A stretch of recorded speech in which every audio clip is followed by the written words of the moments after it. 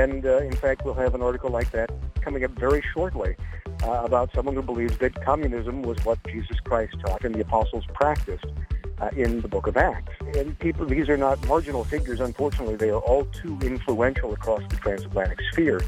These are the sorts of ideas that the Acton Institute exists in order to discuss. And when you see these cropping up again and again, I think that we can learn from the arguments that are being advanced over there. They can learn from the arguments that are being advanced, certainly from the Acton Institute and others in the United States. And together, hopefully, we can make some headway. Well, hi, everybody. Welcome back to another edition of Radio Free Acton, the podcast of the Acton Institute for the Study of Religion and Liberty. My name is Mark Vandermaas. Glad to be your host. That voice you heard at the top of the show was that of Father Ben Johnson. He is going to be speaking with our very own Carolyn Roberts a little bit later in this edition. He is a senior editor here at the Acton Institute, and he's going to be talking about Acton's brand new blog, which we're calling Religion and Liberty Transatlantic.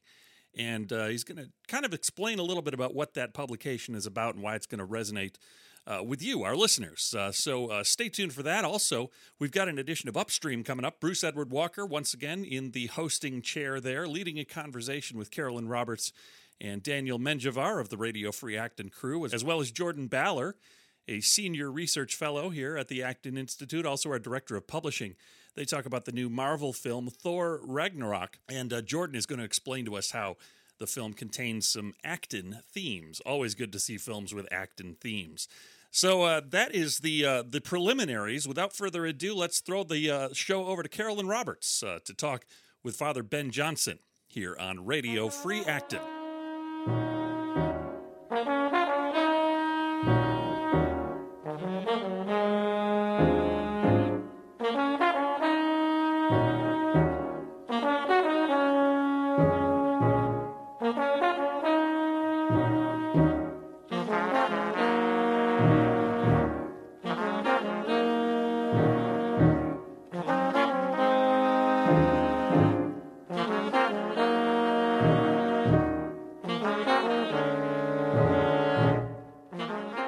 My name is Caroline Roberts, producer of Radio Free Acton, and I'm here in the studio in Grand Rapids, Michigan, with Father Ben Johnson, a senior editor at the Acton Institute, here on the phone with me. Thank you for being on the show today, Ben. Thank you so much for having me again, Carolyn. So today, what I want to talk a little bit more about is your Transatlantic blog, the Religion and Liberty Transatlantic blog. Am I right, Ben, in thinking that this is a fairly new blog platform on Acton's site? I believe it's the newest platform that is available on the Acton website. That's right. Great. So what exactly is the Religion and Liberty Transatlantic blog? Like, what kind of articles can we expect to read there? Well, at Religion and Liberty Transatlantic, we have a web page that updates every day with new articles and new information.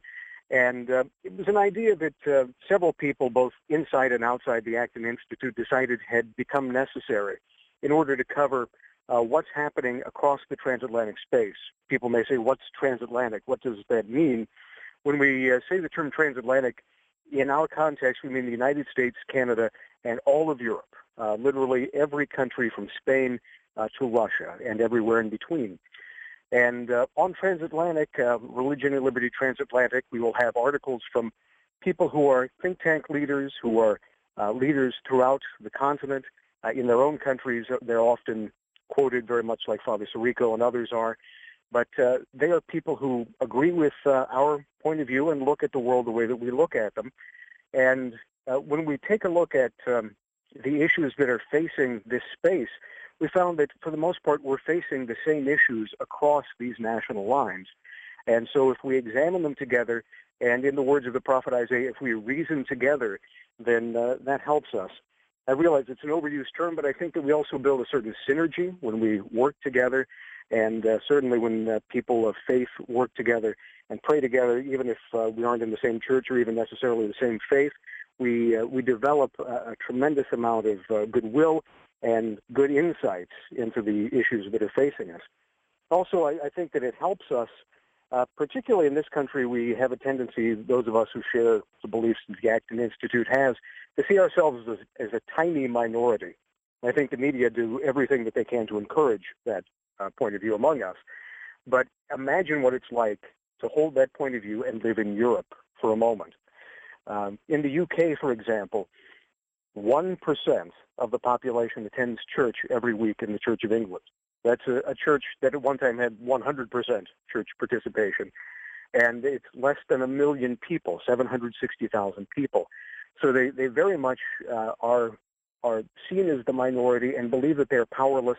And Religion and Liberty Transatlantic is designed not only to inform us of what's going on in Europe, and to inform them of what's going on here, but also to create this insight and synergy and to hold one another's hands and let us know that we're not alone here. We're not alone in the United States. We're not alone in Europe.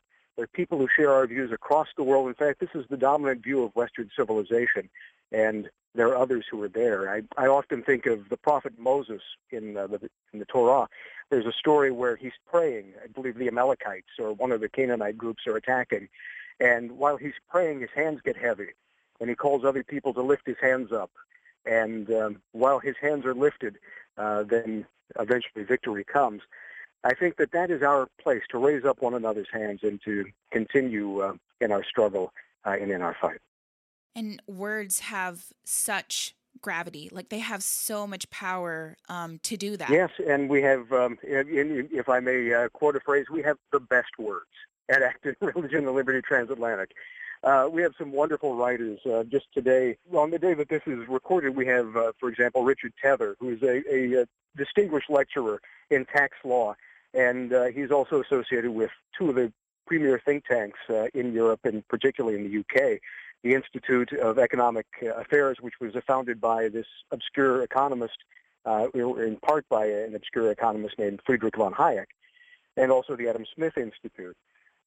So we have those sorts of insights, that level of insight from professors and think tank writers and others, and it runs the gamut. They're not merely academics, although we have many of those, but also priests and pastors and people of all different faiths, anyone who is interested in the issues that the Acton Institute covers across the transatlantic sphere, again, from the United States all the way to Eastern Europe. So as you're seeing more and more articles being generated on this transatlantic blog, you mentioned that you see some different issues crop up that are similar to those, in the United States and across the Atlantic. So what exactly are those issues that you've noticed? Well, one of the prime ones, just to take one in particular, is the decision that many people in our country are looking for a strong leader. And what we are looking for is a strong people. A big problem, but particularly pronounced in Europe. The issue over there, they would define it as populism, which is the people looking to a strong leader to take power into his own hands, ignore the niceties of the law, ignore perhaps constitutional boundaries and even private property and things of that sort, or enumerated rights in order to get back at someone that they believe has taken power from them surreptitiously. This may be a certain group of people, or it may be a certain elite group of business owners or others that they fault for their own situation at the moment. And a lot of people have commented on this. It's been very successful in Eastern Europe, but you see the same trends taking place here in the United States. People, both on the left and on the right, who would call themselves conservatives, but who want a strong centralized leader to go in there and sort of act like a bull in a china shop when it comes to constitutional liberties. Another, of course, is the lack of religious liberty across the transatlantic sphere. It's much worse in Europe than it is here because of our First Amendment. But people have, when they are free to choose what job that they engage in, of course, they're able to act according to the dictates of their own conscience. When the government begins to regulate these, then people, in William F. Buckley Jr.'s phrase, start counting up noses and decide which sorts of jobs you have to perform and the exact specifications that will be covered. And when that happens, that's quite often when religion and the public sphere begin to collide. This has happened throughout throughout Eastern Europe, and it's happened here in the United States increasingly. And then a general turning against what had been the Western civilization and the very core of Western civilization for a long time in one pillar after another, particularly among people of faith who are still people of faith. We see an increasing belief that socialism was Jesus' will. We see people who are writing that communism is the only way to truly be a Christian. And in fact, we'll have an article like that coming up very shortly about someone who believes that communism was what Jesus Christ taught and the apostles practiced in the book of Acts. So, and people, these are not marginal figures, unfortunately. They are all too influential across the transatlantic sphere. These are the sorts of ideas that the Acton Institute exists in order to discuss. And when you see these cropping up again and again, I think that we can learn from the arguments that are being advanced over there. They can learn from the arguments that are being advanced, certainly from the Acton Institute and others in the United States. And together, hopefully, we can make some headway. Which is a great segue into my next question. I was wondering, have you had any feedback from readers? Because as these things are being generated, these ideas that are well connected with each other, has anyone reached out to you and expressed their thankfulness in the quality of articles being produced? Oh, thank goodness. You know, it's always wonderful to hear from people and say that this article made a difference, or this was an insight that they hadn't considered before, or that I had always believed this, but I had never heard anyone else say it before, and I couldn't have even enunciated it myself in quite the way that this article did. So we've had a lot of feedback, particularly I was over in Budapest at the European Liberty Forum not that long ago in the month of September, and I had a chance there to meet the leaders of a lot of pro-liberty think tanks across Europe. And when I mentioned Acton Institute, they had never met me. I'm fairly new here, and our publication is new. But when I said Acton Institute, their faces lit up. They said, of course. And then they began to ask, how's Father Robert? How's Chris? How are others at the Acton Institute? So they were well aware of the work that is being done at the Acton Institute. And this is giving them an opportunity to participate, hopefully to amplify their good works over in Europe, and for us, again, to compare notes and to learn from one another. You know, someone once said, if you want to see America in 10 years, look at what's happening in Canada and Europe today. Well, it puts a smile on my face to hear that other people are so positively affected by your words and also by the words of people contributing to the blog. Also, am I right in thinking that you are looking for more writers to contribute to the Transatlantic publication? Always. Forgive me, this is the editor in me coming out. I've been an editor for more than a decade. And when people say, well, I had an idea, but I didn't know if I should trouble you with it, or I was always interested in writing, but I thought maybe you had a too good of a quality already, and I didn't know if I would measure up, I say, give me a try, please. We're always looking for good writers. And discovering a new writer, a good writer, or having a good writer come and be part of your publication, to me, is like discovering treasure.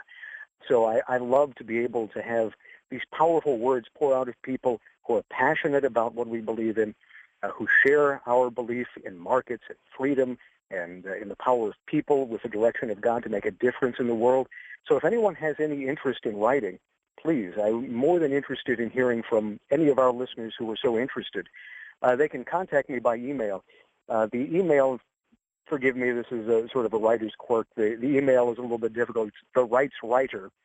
The Rights, so T-H-E, Rights like a Bill of Rights, R-I-G-H-T-S, and then Writer, W-R-I-T-E-R, at gmail.com.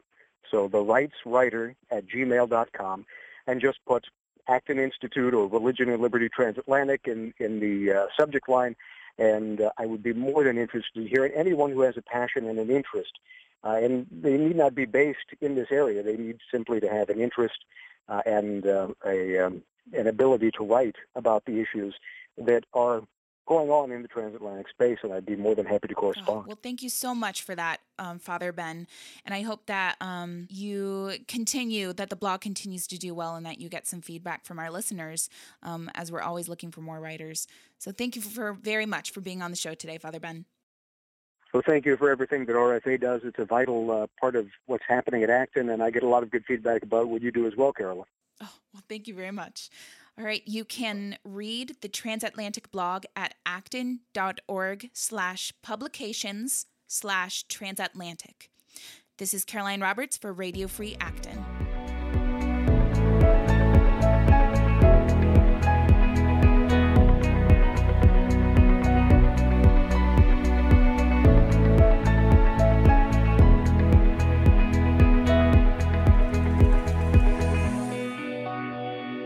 Join us on November 16 in Grand Rapids, Michigan to hear Dr. Lee Edwards, the Distinguished Fellow in Conservative Thought at the Heritage Foundation, speak about Just Right, A Life in Pursuit of Liberty. In this fascinating memoir, historian Lee Edwards, who knew and worked with Ronald Reagan, Barry Goldwater, and William F. Buckley Jr.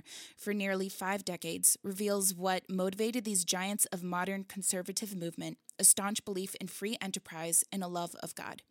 You can register for this event at acton.org/events.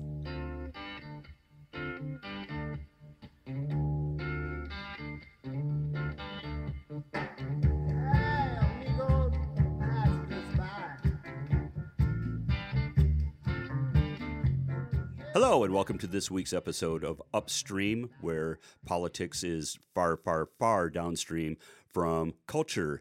And today we're going to talk a little bit about a cultural event, cultural apocalypse, if you will, that somehow manages to squeeze politics in anyway. And I'm sitting here talking with Acton's own Jordan Baller, a good friend of mine, and I used to do entertainment writing for his father, the entertainment editor at a deceased Royal Oak newspaper. And my producer, Caroline Roberts, is with us. And in the booth, we have Daniel Menjivar. And we're going to talk about Thor Ragnarok. And I just wanted to say Ragnarok as many times as I can. So let's see how many times we can fit that in and not have Daniel pull his hair out. Daniel's fact-checking. So if there's any, names of dorky characters that we have to remember, I'm sure he'll get it all. Right? Absolutely. So I saw Thor on Saturday during the 3-hour and 20-minute rain delay of the Michigan State-Penn State football game. Good call. And so, when you were done with the movie, you got to see Michigan State, score a victory. It was Ragnarok for Penn State. Fantastic. So, okay, one of my problems with I'll just call it Thor before people start throwing stones at me here in the studio, is that they could not help themselves. They had to take the Cate Blanchett's character, and basically she is possessed by Alec Baldwin's impersonation of our current president. And I really don't have a dog in the fight, this being upstream and not downstream. But it just seems, can you just let it go? Can you just let it rest? Where she gives this speech that is basically, I'm going to make Asgard great again. I looked over at my wife and I said, oh, she's going to make Asgard great again. And she's looking at me, no, that's not where they're going with it. And sure enough, she starts disparaging her father, Thor's father, and how he has let the population of Asgard down, and tops it off with the exclamation, sad, just like Trump's Twitter. And it's like, oh, seriously? Are you saying that we have to destroy the planet to get rid of Trump, and we just can't wait until another freely held election in the United States? It just seemed to be a little over the top, and what seriously, why do you have to go there? Well, she definitely did seem to channel the spirit of a neocon in the Hollywood imagination, right? I mean, I guess I didn't catch that scene as... Yeah, I was going to say, it went right over my head. It was just more subtle maybe than Bruce thought it was. I mean, there's definitely... So one of the things that is interesting about politics and political economy in this film, there's two main things, but one of them is this idea of a founding myth, which she exposes, that Hela exposes, right? And the proof is right there. When she tears down the ceiling, there's Odin in that hat, the death hat, or whatever the thing is that she's wearing. I think that's what she has. I think that's what it's called. In Is the that not the comics. technical term for that? I think that's what it's called in the comics too. The death hat. Yeah, for sure. I thought it was called the antler dance, but But there's this sense that all political orders have to be founded on some kind of a origin story, right? And in fact, they're largely mythological. They have to serve some purpose to get people to buy into some ideals, whereas the reality of it is often a lot more complex and bloody and nasty. So, I mean, there's a long tradition of recognizing that nations, empires, certainly, are founded on violence, basically. And there's injustice at the root of everything, of all of these institutions. And there's this ongoing kind of human need to have an ideal that we're hearkening back to. Maybe it's an Edenic kind of paradisical ideal that that's not the way things were, or there's some great past that we have to get back to, or something like that. So that's one of the things I thought was really interesting, is that we get these reveals about who Odin used to be, or what the foundations of Asgard really were, assuming we can take Hela at her word, obviously, right? But there's some independent proof that there's, some truth to her story about how the Nine Realms were originally, made into an Asgardian empire. right, and then you have the Valkyrie coming in to more or less confirm that. Right. The special forces. Yeah. Right, exactly. So, answer me this, and I'm going to direct this to Daniel. I'm not the world's biggest fantasy, sci-fi, comic book superhero fan. Didn't read comic books when I was a child, and I understand the whole origin story. I read Northrop Frye and all sorts of critics that discuss how this happened, Joseph Campbell, what have you. But seriously, there's automatic weaponry being deployed against individuals who are doing nothing more than waving swords at each other. And my question is, does this make any sense? I found it to be really sort of absurd. Yeah, but it's also a realm where like Thor is a god, but at the same time an alien being, right? He's the god of thunder, but he's also part of this like galactic civilization essentially that travels from place to place. It's science fantasy essentially what it is, the blending of the two. So it's silly, but it's also a lot of fun. And so I think that's sort of the take that Marvel does. Yeah, I was going to say, I think Marvel definitely aimed at more of a comedic movie than maybe past Marvel movies. I mean, they've always been slightly comedic, but this one was just play after play on words and jokes. Yeah, closer to Guardians of the Galaxy 2, I thought. Yes, yeah, for sure. In tone. I would agree with Certainly that. earlier than the Thor movies, too. I mean, Thor's always had that kind of, within the context of the Avengers, been the kind of comic relief a little bit. Yep.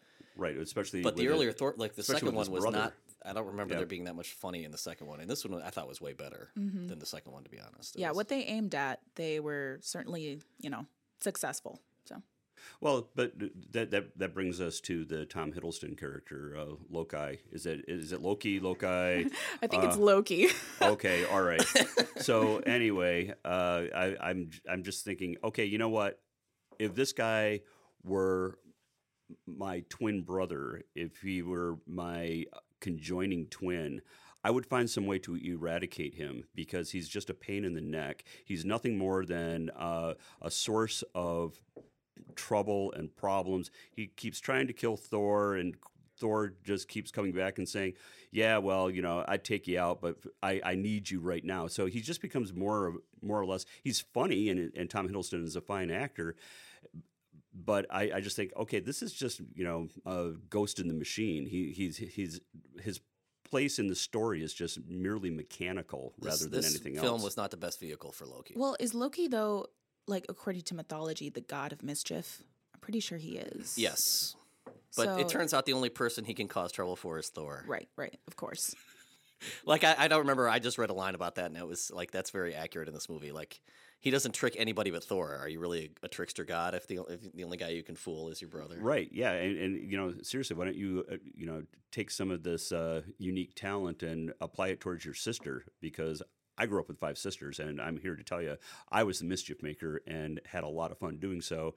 And it was easier to get away with wreaking mischief on my sisters than it was my older brother, because he was bigger and stronger than I was and had a shorter temper. So I just look at the character and say, okay, you know what?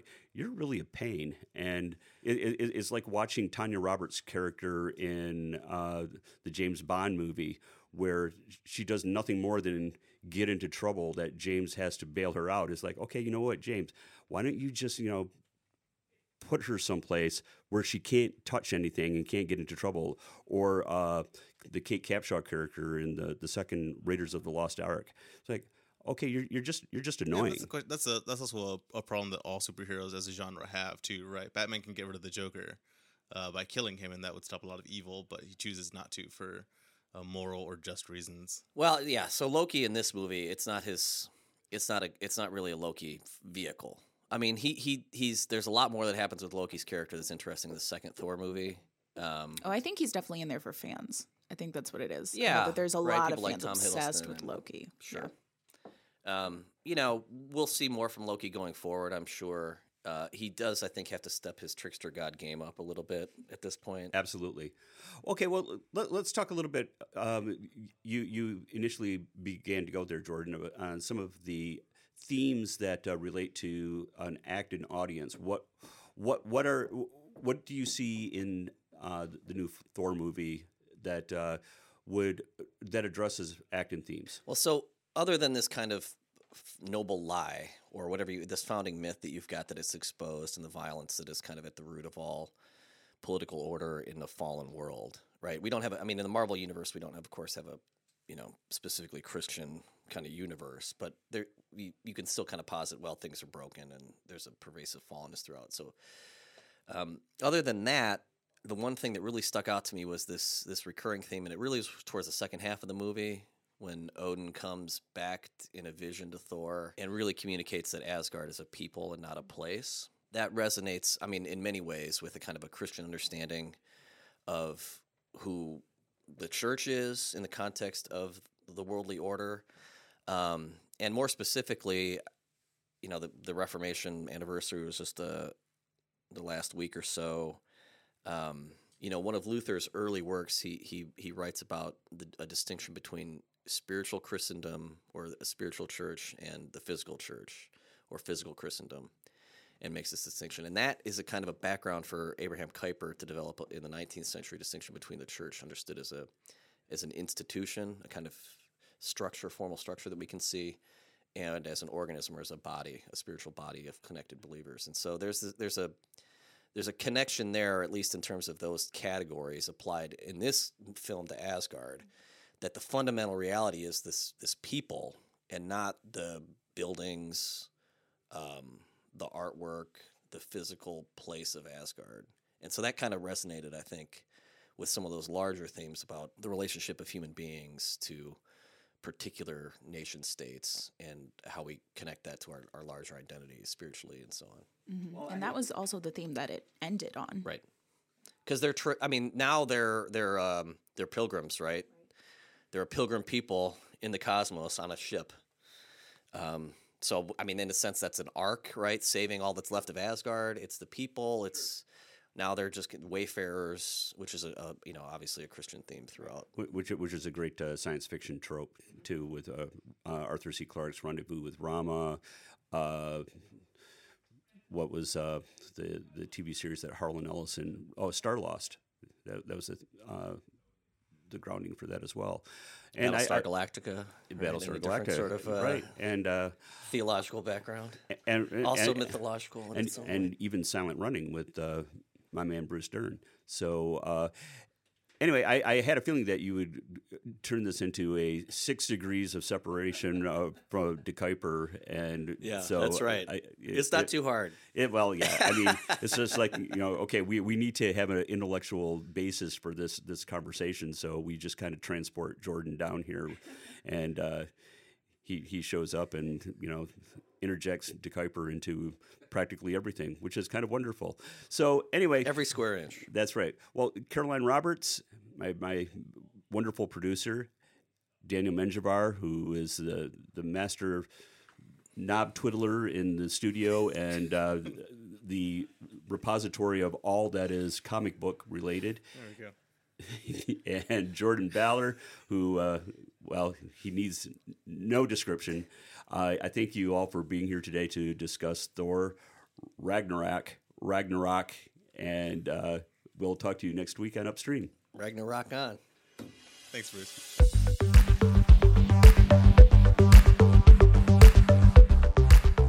Well, that brings us to the end of another edition of Radio Free Acton. We appreciate you coming along for the ride with us one more time here. And I want to thank, as usual, Daniel Menjivar and Carolyn Roberts for their hard work lining up guests, putting the episode together, and for the button pushing and knob twisting and fader fading that's necessary in order to make one of these episodes sound reasonably good. They did a great job once again. Thanks as well to Father Ben Johnson, senior editor here at Acton. And you can check out Religion and Liberty Transatlantic, a brand new blog here at the Acton Institute. Just head over to our homepage, acton.org, and look under publications. You'll see Religion and Liberty Transatlantic listed right there. Go give it a read. Lots of good stuff there. And, of course, thanks to Bruce Edward Walker and Jordan Baller for joining us for another edition of Upstream. Bruce does a great job with that all the time, of course, and Jordan coming down from the research department to help out with Radio Free Acton. We always love having the people from the think side of the think tank come down to help us here, I guess, in the tank. So with all that said, thanks once again for joining us here on Radio Free Acton. We appreciate your patronage. If you have not subscribed already, please do so. You can do so on iTunes. You can do so on Google Play. Whatever you do, just do it and tell your friends as well, because we'd love to have the message of Acton spread far and wide. We are working on building a free and virtuous society, and we want your help, and we need your friends' help too. So, with all that said, thanks so much for joining us today once again, and we appreciate it. We'll be back with more editions of Radio Free Acton in the future. Have a good day, everybody.